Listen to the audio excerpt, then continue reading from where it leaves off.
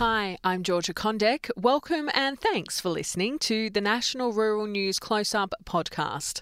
As El Niño hits the country, it's predicted to provide farmers an opportunity to tackle the growing rabbit population.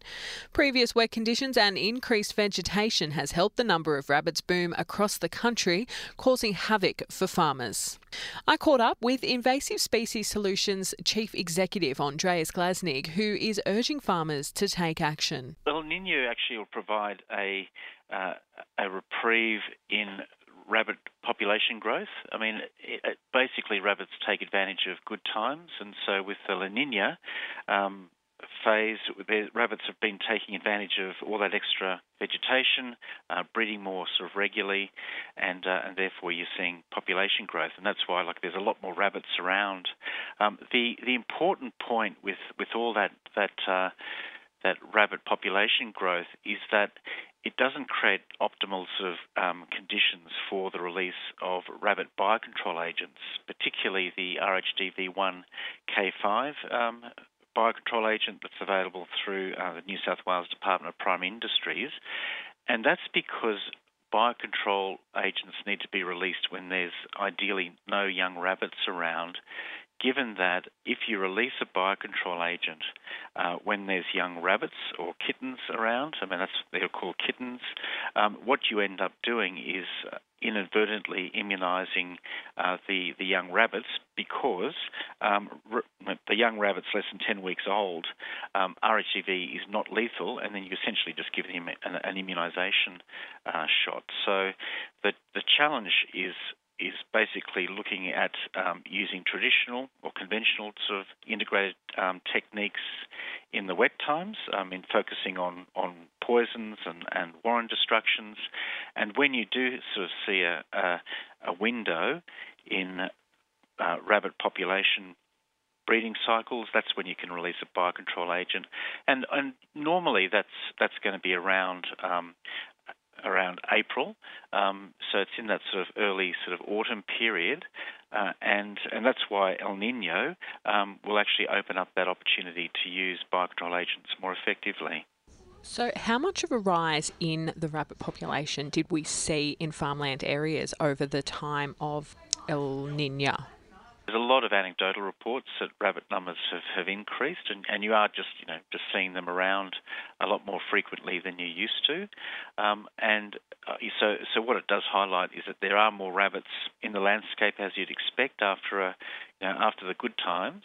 And so what it highlights then is the opportunity exists to put in place more effective controls. So to answer your question, very generically, you've got generally, several 100 million rabbits nationally, and there were anecdotal reports in the 1920s that the high tide of rabbit population before biocontrol agents was in the order of 10 billion. But it just highlights that rabbits have traditionally been very prevalent in the landscape.